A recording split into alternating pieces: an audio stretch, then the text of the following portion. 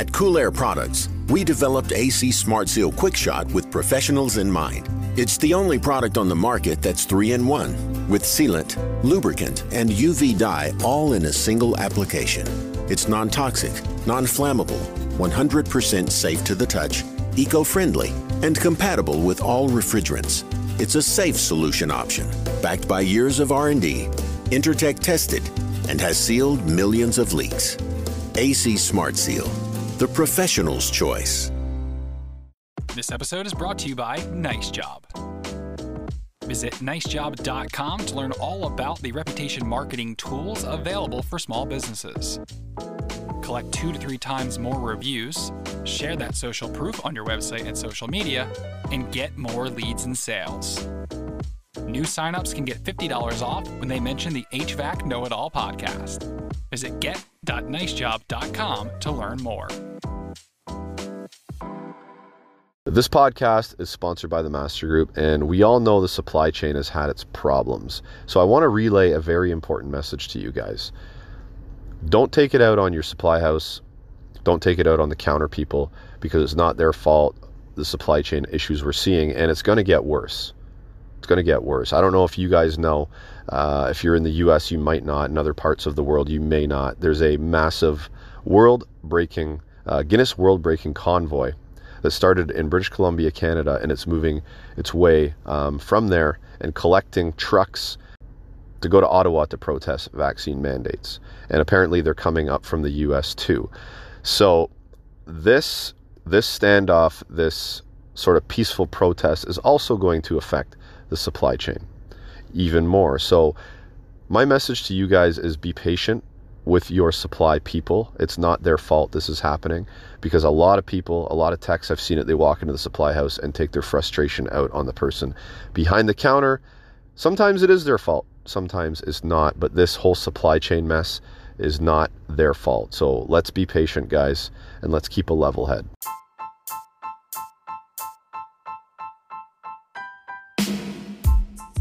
Welcome back, HVAC boys and girls. So we got Brent Lammert from Hike Micro. That's the way it's pronounced. I thought it was Hick Micro myself, but it is pronounced Hike Micro. So we're going to have an educational discussion around thermal cameras. A little bit of science, a little bit of background, a little bit of application and usage. And also we're going to talk about emissivity and what it is and how we set it. And Brent is going to give us a tip on how we can get around some of that. So this is coming up right now, guys. This is the HVAC Know-It-All podcast. I'm your host, Gary McCready.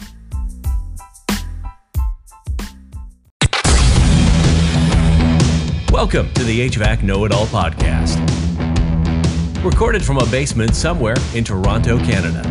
Your host and HVAC tech, Gary McCready, will take you on a deep dive into the industry, discussing all things HVAC. From storytelling to technical discussion. Enjoy the show. Brent, so I'm glad you're joining us tonight, because we're going to talk some thermal imagery, and I think that it's going to become more commonplace in the field of HVAC, even electricians, plumbers, so on and so forth, but I think it's going to become more commonplace in the near future. What do you think about that? I'd love to hear it. It's great technology that, you know what, I've been around the industry for almost 25 years, but I've always felt like it's an emerging technology. Even though it's been around commercially for 60 plus years, there's people discovering it every day and saying, wow, why didn't I start using this sooner? So thank you for helping get the word out. Yeah, no problem. So you've been in the industry for 25 years. So just a couple minutes on your background and what you've been doing within this sort of scope of thermal imagery over the last 2 decades and a half. Yeah, I picked up my first thermal imager in 1997, and it was fairly small, battery powered, and had a great image, Inframetrics Thermacam. And oh my gosh, I was hooked. Just that fantastic moment of seeing your world in a new way. And in my career, I've had roles in sales management, product development.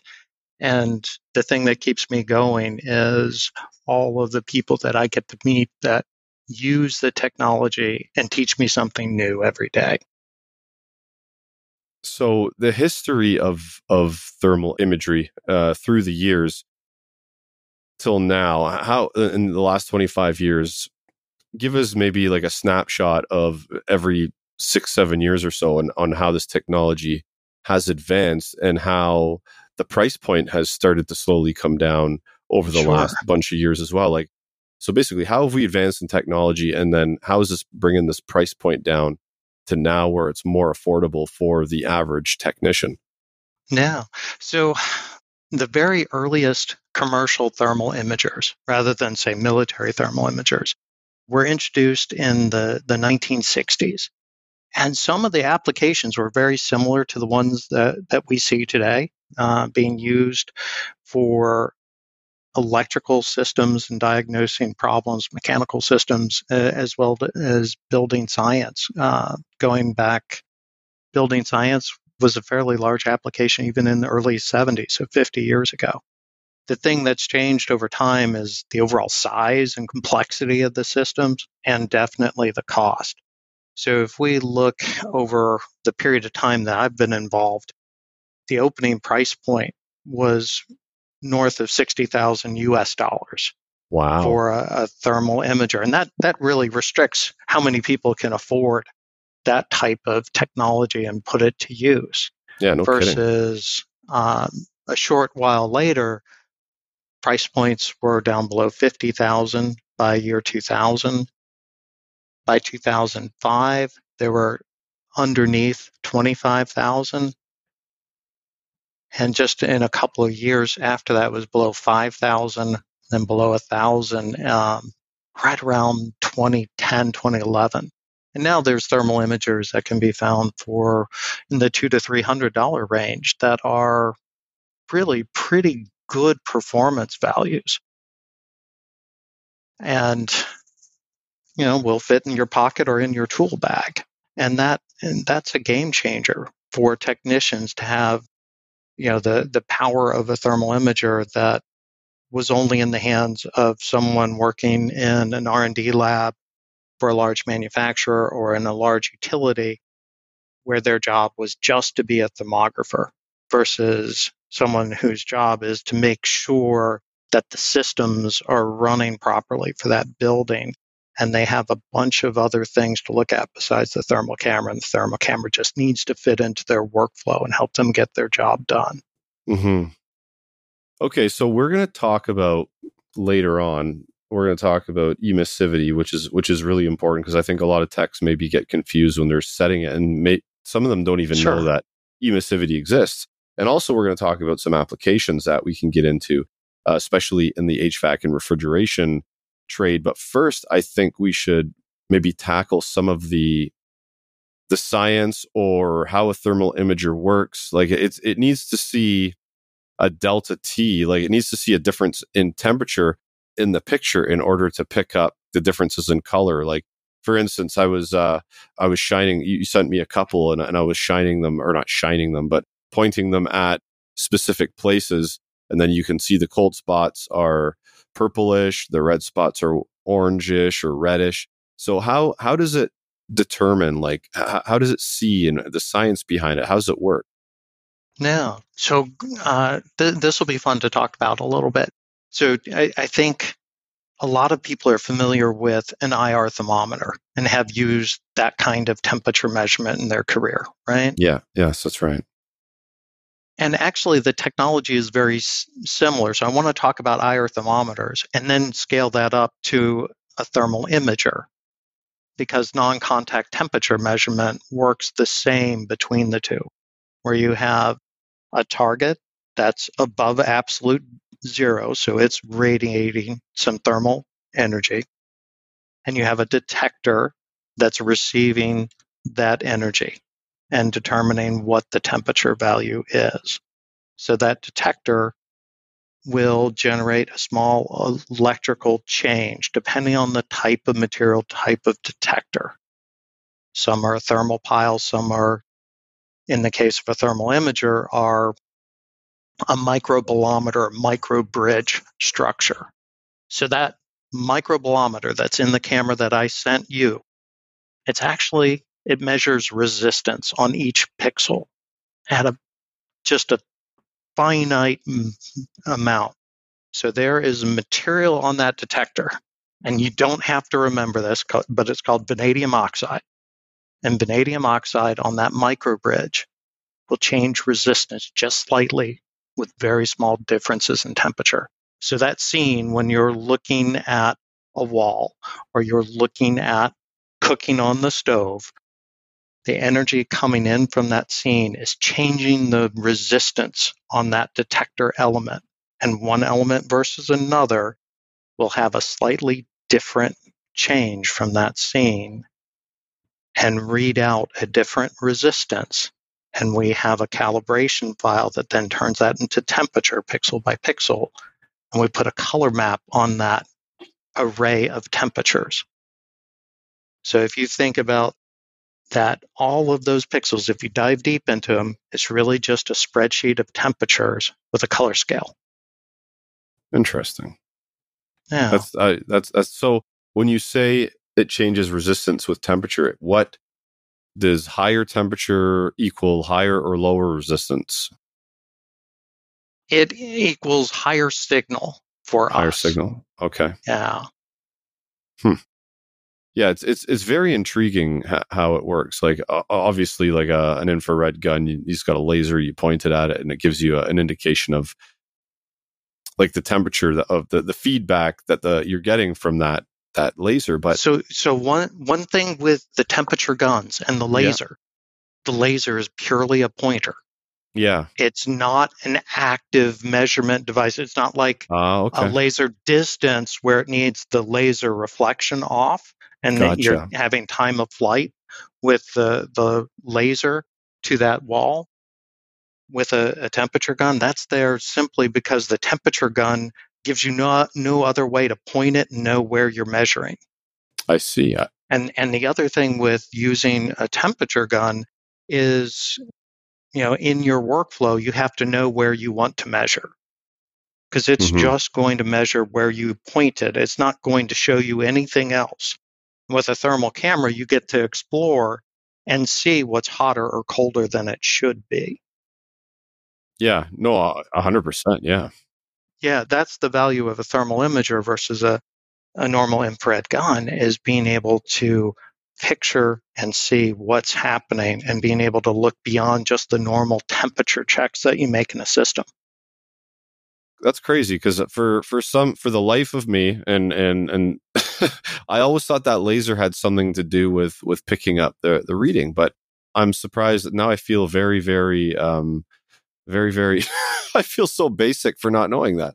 No, it is incredibly common to want to think that. I run into professionals all the time where they're like, no, I need to make sure the laser is on there.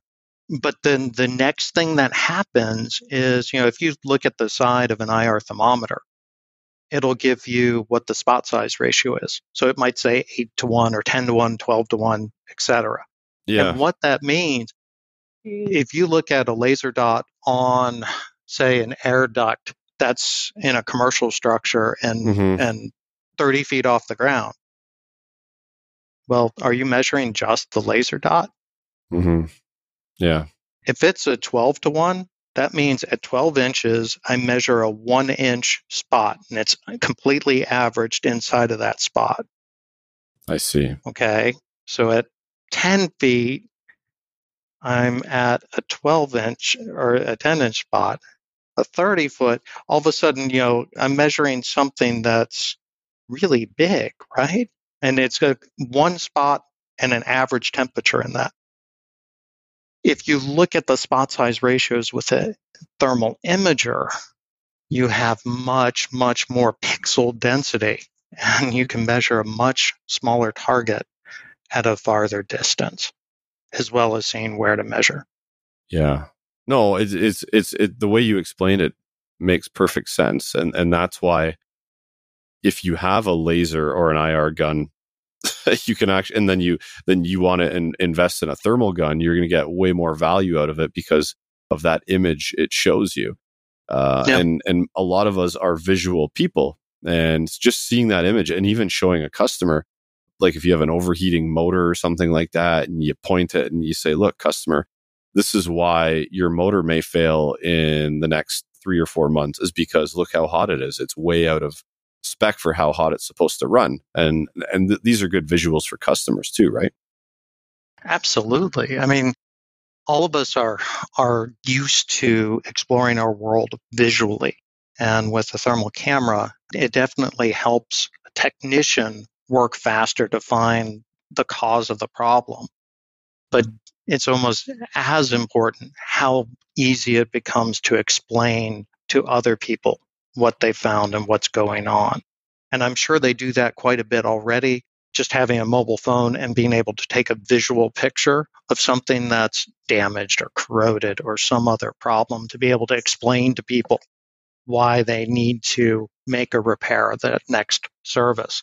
And with thermal cameras, you get to bring it into that same workflow. And generally, it's pretty easy to understand, even if it's, that one of these things is not like another kind of moment when you look at an electrical system and you've got 3 phases and one of those phases is hot. It's pretty easy to explain to someone why we need to take that out of service and make a repair pretty quickly. Yeah, for sure.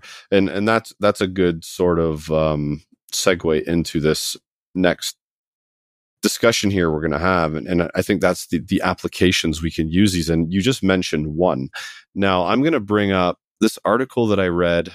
This is going back a couple years, maybe even longer than that. I read an article that it was an electrical maintenance company or an electrical service company, and they would go in and use thermal cameras on large electrical panels instead of going to each terminal on its own, checking them, tightening them, so on and so forth, and having to power things down strategically in order to check these connections. They were using thermal cameras and doing this within like 1/10 of the time, because they would scan it. They'd find exactly where the problems lie with maybe the bad connection because it was overheating. And then they would go to that, isolate that one spot, fix it. Maybe the connection was bad because it was loose. Maybe there was some oxidization on the terminal or something like that. But this is the way they would go around and repair it. And I can't remember the number, but they said ever since they started doing this, the amount of downtime for maintenance issues had been decreased. So I found that really interesting. What do you think about that? Quick break, guys. So JB Warranties is a company that offers a warranty program past the OEM warranty period. Now, if your customer is interested in that type of peace of mind, JB Warranties offers a 14-day turnaround on claims and up to $300 an hour in labor reimbursement. That is pretty cool. So check them out if you guys want to offer that service to your customers. Company Cam is a platform that was developed a few years ago to capture information of a job and keep it in one place that everybody can access very, very quickly. So basically pictures, images, videos, notes. We can take pictures. It'll end up in that job file, GPS stamped location, time stamped as well, so we can go back and show customers what's been happening through a project. The manager at the shop can go along with it and say, hey, go into that job file and go, okay, this is what's being done. So there's no more emailing, texting with pictures all over the place.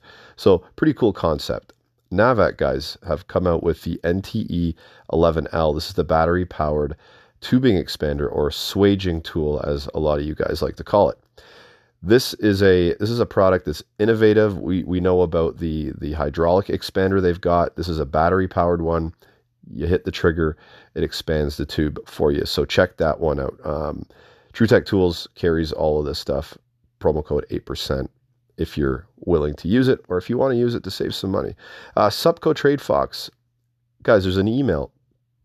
If you have an idea for a tool and you want to bring it to market but don't know how to do it, you can work with Supco to do this. The email address is ideas@supcotradefox.com. Once you submit your idea, they'll get back to you within a few days and you'll take it from there. Blue On, guys, their app has been blowing up over the last couple of years.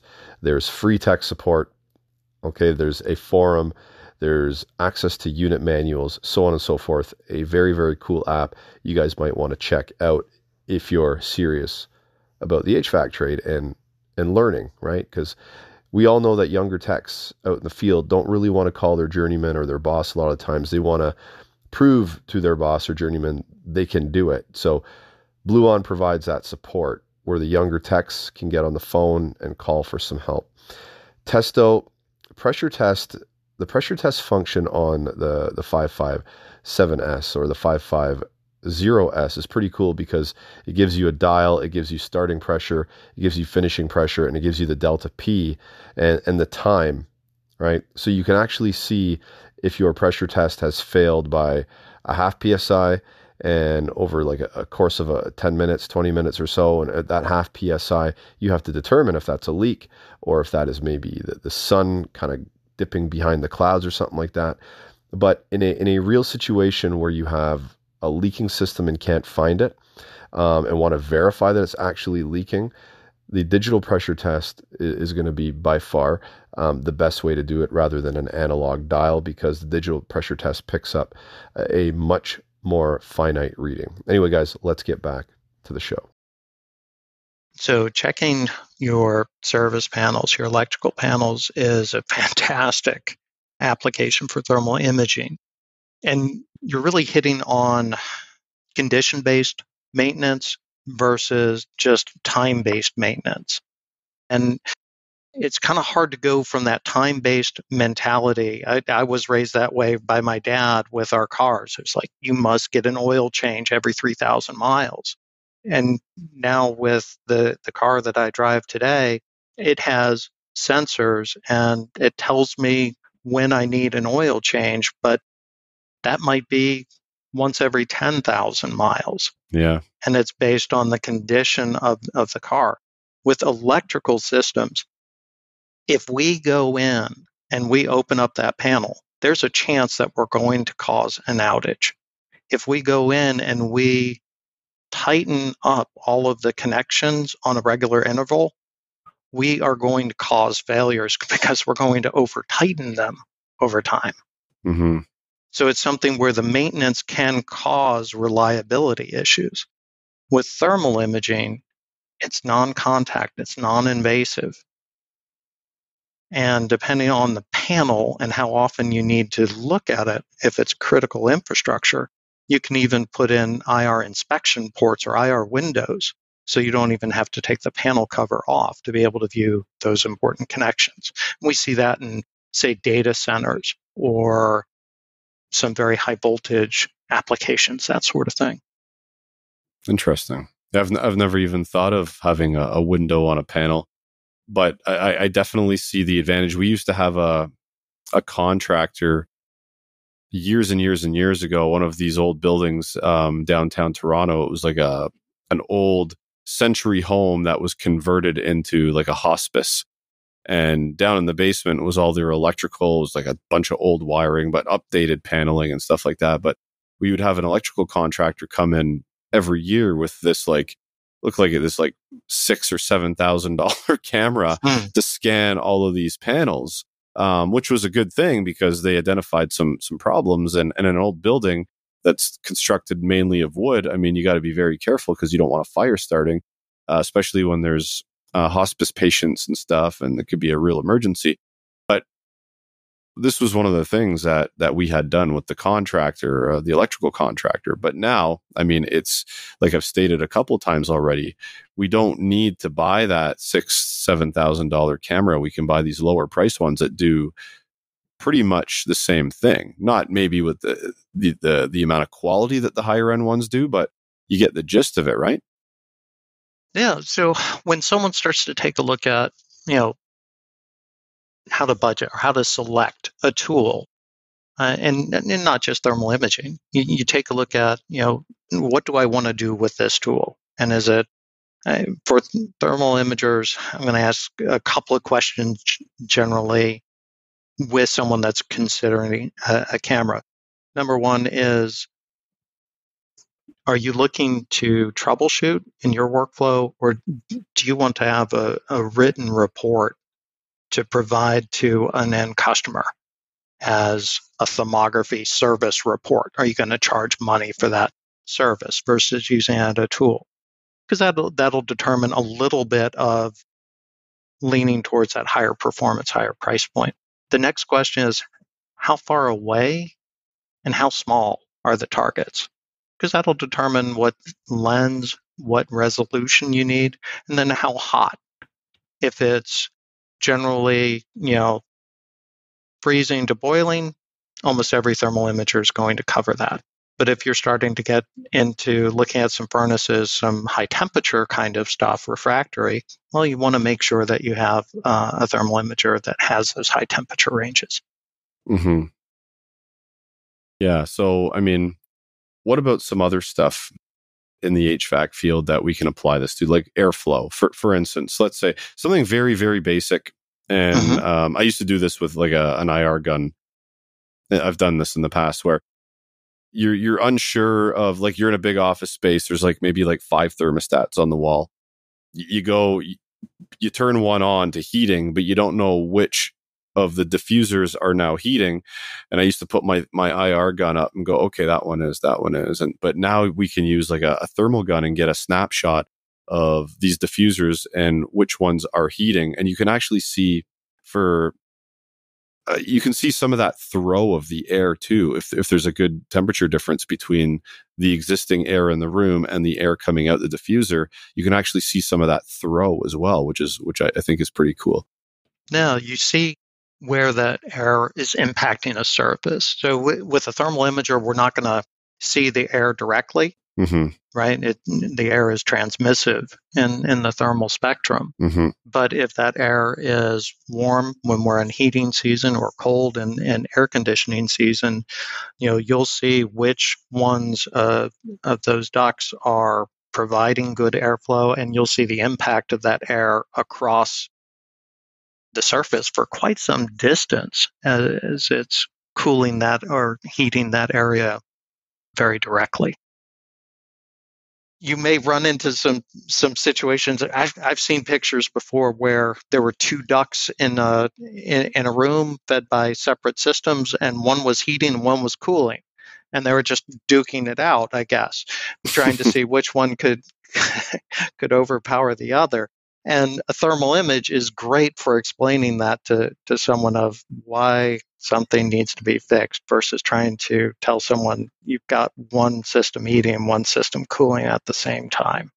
Yeah, for sure. And one of the things that I want to do with mine is, the thermal imagers you sent me, is to look at the air coming out of a diffuser and compare it to different diffusers. Like I've talked about this, I'm beating a dead horse, but I've talked about airflow issues in my own house several times on this podcast, and I want to go to a room where it's small and show people, look at the amount of heat coming out of this one compared to the amount of heat coming out of that one in this much larger room, and that's why it's so cold. I am going to experiment and put these images up as a way to sort of educate people on how you can use them.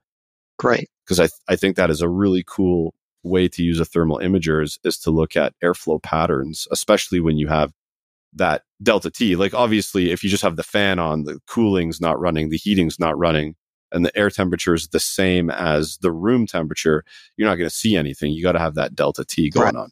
Yeah. Absolutely. So the delta T with the system, as well as you really want to look at the overall building envelope, and you need a delta T between inside and outside for that. But that's where you can start to see thermal bridging. You can start to see where there's air leaks impacting that load on the system and making sure that the overall performance of the building is where you want it to be. So let me ask you this. So we have a home that's leaky, or kind of leaky or whatever. And it let's say it's winter time, so it's cold outside, and inside we're trying to maintain 72-ish or something like that. Do we need to perform a blower door test to get that good delta T, or can we see it for the most part without one, but the blower door test will just give us an enhancement, an enhanced snap picture of what's going on? So blower doors are great for finding air leaks as well as measuring the amount of how much. Yeah. answering that question of how much. And then an infrared camera works really well together with a blower door in being able to visualize and see where that air is coming from that you're measuring. And I think you had Sam Myers on the podcast a few weeks back, and we actually live near each other and have been out on a few calls together. Nice. They make a fantastic product, and it's two great things that go well together, so to speak. Yeah, for sure. And that's what we talked when we talked to Sam. We talked about how we could use a thermal imager to find these leak points around a home. And I think that if you performed one of these tests on the average home and you gave people these reports, I think they would sort of open up their eyes a bit and go, wow, like I didn't know that was going on to that detail. And I think if you went around and did this for new homes as well, like brand new homes, just handed off to the customer, and you did these, I think that you could get a lot of builders in trouble because you'd be finding a lot of issues that weren't really dealt with during the construction. No, we're heading to the International Builder Show the week after AHR. But the message there for builders is let's look at that building during construction and find problems before it's buttoned up, and make sure that there's fewer callbacks later on. So it becomes part of the overall quality control working with the subs. So that can be looking at the electrical system. It can be looking at the plumbing system, the HVAC system. It's also a matter of making sure that insulation air sealing part of things meets the specification that you're trying to provide to the end customer, and making sure that they're happy at the end of the day, and doing it in a way that probably saves you money, but definitely saves money at that back end with callbacks. Yeah, 100%, right. And how many builders do you see jumping on this? Because I mean, I find the builders around here anyway, the stories you get, I bought a house from a builder. The stories that you hear is just like builders, all they want to do is build the house, get their money, and get out. And like we've had terrible customer service from the builder that built our home in this neighborhood I live in general, because there was a lot of problems, and they would try to just kind of sweep them under the rug and pretend they didn't exist. And I get a lot of stories like that from a lot of other builders around here. So how are you finding it where you are with builders? Are they getting more on board with performing these tests beforehand before they pass them off to the homeowner? It's come a long way where overall building performance is a selling point now for new builders and new construction. In the past, I think a lot of that frustration that people were running into was that builders didn't necessarily have a great tool for diagnosing where the problem was. And a lot of the problems were things like water leaks. And if you ever have had a water leak in your home, water never goes in a straight path. So you don't know, is that coming from the roof? Is that coming from around a window? Is that coming from plumbing, from HVAC? It takes a while to be able to track down where that leak is coming from. And my builder, we built our house in 2010, so 12 years ago. My builder was very interested in what I do for a living, and he's borrowed my cameras on multiple occasions to track down water leaks that happened in a house that he had built for other people. And that allowed him to go from multiple trips trying to wait for the right rainstorm or the right conditions to then see what's affected, what's not affected, and try different things, tearing apart some of the siding to figure out where the leak is, and finally getting down to the problem. And with an infrared camera, he was able to see and trace it back and fix the problem right away. Now, I think I'm curious, and I think the audience is probably perked their ears up on that. How would you use a thermal camera to find a water leak? All right. So With water, you have evaporative cooling. So if you have evaporative cooling and you have your house set at 72 degrees right now, but the dew point is, what would you estimate the dew point is? Right now, like outside? No, inside your home. What do you think the dew point is? Inside the home, I don't know. I would. It's got to be low. I don't know. It's going to be low because we got the humidifier going to keep the humidity up in the home. Yeah, but way lower than 72 degrees. Oh yeah. So that water, as some of it is evaporating, is going to drive the temperature of that surface to dew point. So let's say your dew point in your home is 50 degrees. Okay. I'm just pulling a number out. That means if you had some wet drywall or wet insulation in your home, it's going to be more than 20 degrees colder where it's wet than where it's dry. Ah, okay. Now, the next part is I've had some people where they were looking for water leaks and they saw something cold with a camera and they immediately started cutting. And there's times where something's just cold rather than cold and wet. Mm-hmm. It can be cold from thermal bridging. It can be cold from air infiltration, right? Or it can be cold from missing insulation. And that's where it's good to have a moisture meter if you're looking for water leaks, where the thermal imager starts to point you in the right direction. Then you have another tool to confirm that it's wet. Yeah, I was going to say like some sort of moisture indicator would go hand in hand with that. Because you could have just an infiltration spot that's cold and people start cutting it just like you said and there's nothing there. But yeah, it makes total sense. Thermal imager with a moisture measure twice, cut once. Yeah. Yeah. I don't think enough of us have taken that lesson. I've learned it multiple times. So that is an interesting one. We talked about electrical and airflow, and one of the very cool things that we can do and very quickly, and this is a misdiagnosed, maybe not all the time, but a lot, is a plugged filter dryer on a refrigeration system or an air conditioning system. A plugged filter dryer can make it look like there's a low charge. It can make it look like there's a problem with the metering device. Everybody's online joking about the TXV, but it seems like there's too many of the TX valves changed out too often when it's other problems, like a low charge or a plugged filter dryer or something like that. So I actually just wrote a couple paragraphs on my app there, the HVAC Know-It-All app for the kids and the students, learning that if a system's frozen, you got to let the ice melt before you can troubleshoot it. And once it's done melting, we want to do a couple of things before we put gauges on. We want to make sure the blower's running, it's going in the right direction. We got a clean filter. We have no airflow obstructions that are peculiar.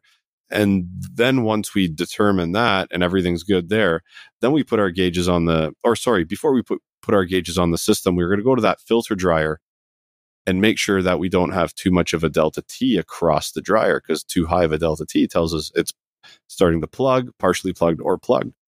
And then we put our gauges on once we checked all that stuff. So checking across the filter dryer would be like a 5-second job with a thermal camera. You turn the camera on and you point it, and then you know right away.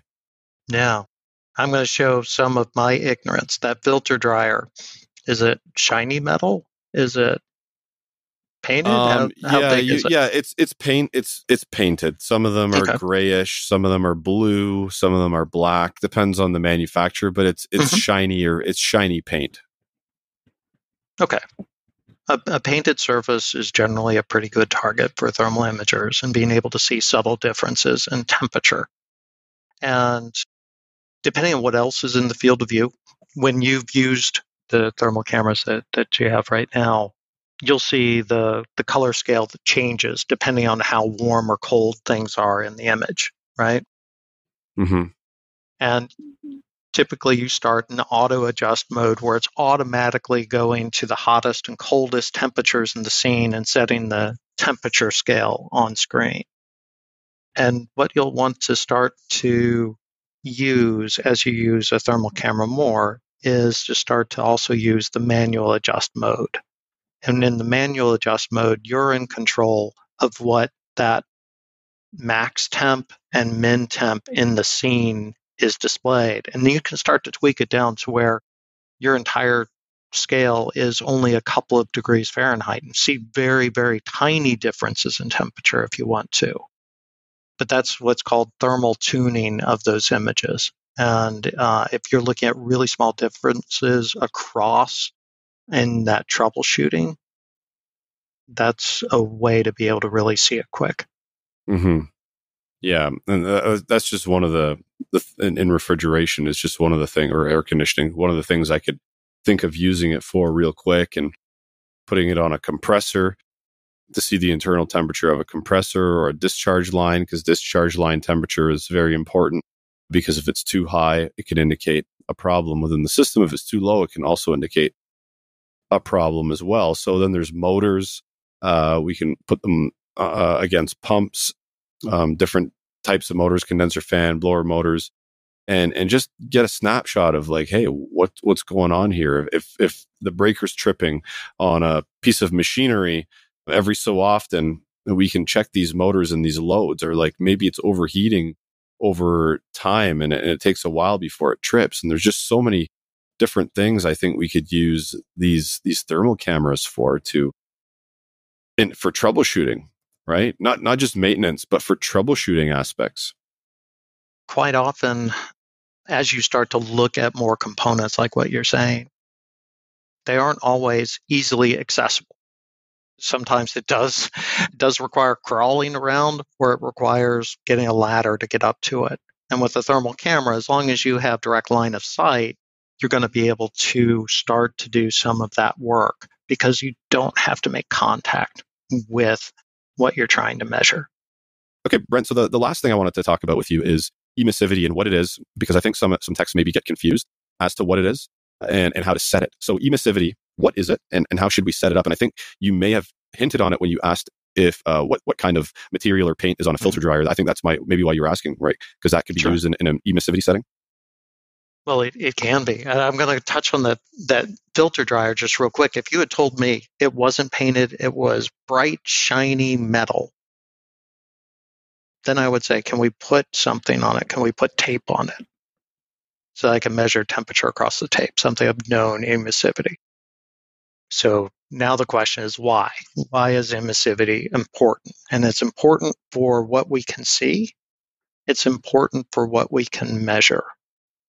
And what emissivity is basically thermal energy can be emitted by a target. Everything above absolute zero will emit thermal energy. It can be transmitted through something. So say the air transmits thermal energy very, very well. Some thin film plastics, visible light won't go through a trash bag, but thermal will transmit through, and you can see through a trash bag. So if you take out a white or black trash bag, put your hand inside of it, you'll see right through it.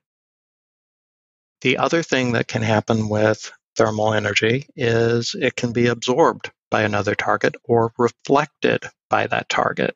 In emissivity, we're talking about what percentage of that energy is reflected off the surface versus emitted. And if it's a very reflective surface, it's going to have a low emissivity value. The closer it gets to zero, the more of a perfect mirror it is. That means you're not going to see the signal from that target. You're going to see a reflection of everything cold or warm around it, right? So that means I'm going to see something different, and I'm going to measure something different. I'm going to measure the surroundings rather than that target. Now, low emissivity targets, if you've ever watched a ghost hunting show on TV, you've probably seen that happen already, where they'll take a look at a stainless steel appliance or a glass window, and you're seeing a fuzzy figure but it's really the sound guy or someone else on the crew. I'm sorry for the spoilers, but you're seeing their reflection off of that surface. Now, what happens if you're looking at electrical connections and it's an aluminum bus or a copper bus? There's times where you see something warm that looks like a hot spot, but you're seeing your own reflection because you're warm. So we have to be aware of emissivity and what we might see before we even put any setting into a camera. And really, you need to be aware of that for an IR thermometer, a temp gun too, because they have an emissivity setting. And their measurement works the same way, but you can't see the reflection with those. You have to know about it ahead of time. Now, one of the best techniques when you're trying to figure out if something has a reflection is to move left or right and see if that hot spot or that cold spot moves. And that'll give you an indication that that's a reflection rather than a real hot spot, a real cold spot. Okay. Right? So that's just being emissivity aware of the materials you're looking at. And things that tend to be low emissivity, which means they're very reflective, a very polished metal surface, so polished aluminum, stainless steel, copper, etc. And very, like I said, polished, smooth. A rougher surface to those metals or an oxidized surface will make it a much better emitter and less reflective of thermal energy and make it a much better target for us to image as well as to measure. Emissivity is purely a surface feature and something where if it is a very low emissivity surface and we need to measure, if we can modify that surface, if we can put a piece of electrical tape on it, we can measure that. If we can put a little bit of paint or another kind of sticker. I've even seen product development people with printed circuit boards where they need to measure those contacts on a circuit board, and they've used Dr. Scholl's foot powder, where they could spray the foot powder on, be able to see everything at a level emissivity, and then be able to take the foot powder back off without damaging the electronics. Interesting. Yeah. More than you wanted to know about emissivity, I'm sure. No. But if we, let's say we put some tape on something, what would we set our emissivity to at that point? So there's some tables that you can download for actually by brand of electrical tape and where people have measured exactly what the emissivity is. But generally, it's around 0.98, 0.97 for electrical tape. Okay, so it's a high setting for electrical tape. It is. It's a good emitter. Okay. That's good to know. So for instance, back to this filter dryer thing. So we have copper pipe on either side. Mm-hmm. If we put some tape on the inlet on the pipe and some tape on the outlet on the pipe, and we put we pointed the thermal camera at it, that would give us a better indication of the temperature difference because that tape is there. Absolutely. Okay. That's a cool trick. Now, if that copper pipe had some foam insulation on it, well, that's going to make it something where it's a little bit harder to get an idea of what that temperature is underneath the insulation. Yeah, because we have that insulation blocking the heat signature, if you will. Right. Cool. All right. Well, I mean, that pretty much covers what I had written down for us to talk about. But if you want to, there is one camera you guys have that is super cool. And I'm really terrible with model numbers and part numbers of things. But I think it's super cool because I haven't seen a camera, like a handheld thermal imager where it can link over to your phone and you can actually see the images on your phone. What model is that you guys are carrying? Actually, almost our entire lineup will connect over Wi-Fi to your phone and stream video and in real time.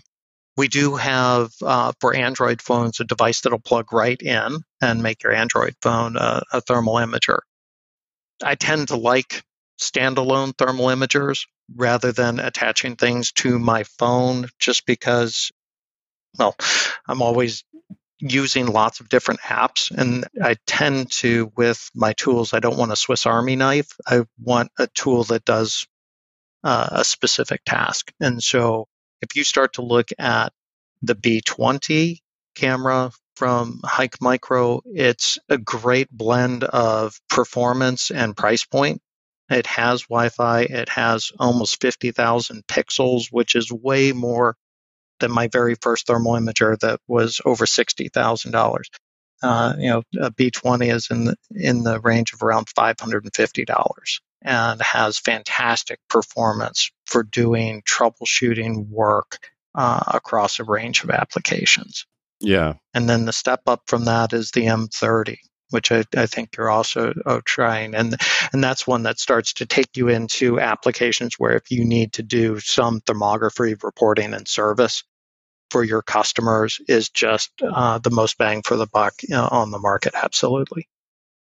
Yeah. And the ones that attach to your phone, I mean, those are good ways to get the images onto your phone. But like, I just thought it was super cool that you can actually pair up the tool with your phone. And I didn't even know that you could stream video, live video, until you just said that. And that is another cool. So can you record the video as well? I guess you could if you use a screen recorder or something like that too, right? So in the app, you can record video, and in models like the M30, you just hold the trigger down and it'll start to record MP4 video right on the camera. Now, one thing I've seen, particularly with home inspectors, is using that Wi-Fi app to be able to put a phone or tablet in the homeowner's hands as they go into the basement, the crawl space, or into the attic, and be able to have them see exactly what they see with the camera. And we can even stream the audio, so you can talk to them from the camera to the phone to be able to say, this is what I'm seeing. This is, I'm looking at this area where there's a water leak, or where there's an air leak, or there's some other problem that I want to highlight. Even put that laser spot on it so they see where you're talking about and point to it. Oh, the laser spot that measures the actual temperature? There you go. I'm just kidding. Hey, I'm making fun of myself is the way I grow. But I think that's pretty cool that it actually has audio, and you can relay that audio through back to the app. I've never seen that or heard of that in a thermal camera before. So it makes it collaborative for, in some cases, a group of people that are trying to work together on the job site, or bringing that end customer that you're trying to support and service into that process. Mm-hmm. And I think the other thing that we should clear up that I didn't know either until the first time I spoke with you is that everybody online is saying Hike Micro, but you said it's not. It's actually Hike Micro, correct? Correct. Hike Micro, yeah. But we answer to either one. Yeah, okay, yeah. It makes sense because, I mean, when you look at it, it looks like it could be Hike, but if the way to pronounce it is Hike, just like the way the everybody says Knipex, but that's not really the way to say it. if you speak to a German, right? So Hike Micro, just so everybody knows. Anyway, Brent, thank you very much for this. This was insightful. I learned a ton. I think that the audience has picked up a few pointers here and learned some stuff too. And the fact that these thermal cameras, again, are coming down in price point, I think is going to be a huge advantage to technicians in this trade, because now they can take advantage of all the stuff we've talked about, plus things that they might not even knew existed once they actually start using it and see for themselves what sort of power a thermal camera holds. Yeah, if you use an IR temp gun right now, an IR thermometer right now, in the same spot in your tool bag, you can fit a thermal camera, and it's not going to cost much more. Cool. All right. Thank you very much, Brent. I appreciate your time tonight. Thanks for yours, Gary. This was fun. Another great conversation, guys. I have so much fun bringing this educational content to you guys, and I just learned a ton there. So thank you, Brent. Thank you so much. Hike Micro, guys, not Hick Micro. And thank you once again to the Master Group. I'm out. Happy HVACing. Hope you enjoyed the show. Follow HVAC Know-It-All on Instagram, Facebook, YouTube, TikTok, Twitter, LinkedIn, and anywhere else Gary feels like popping up. This has been a Two Smokes and a Coffee production.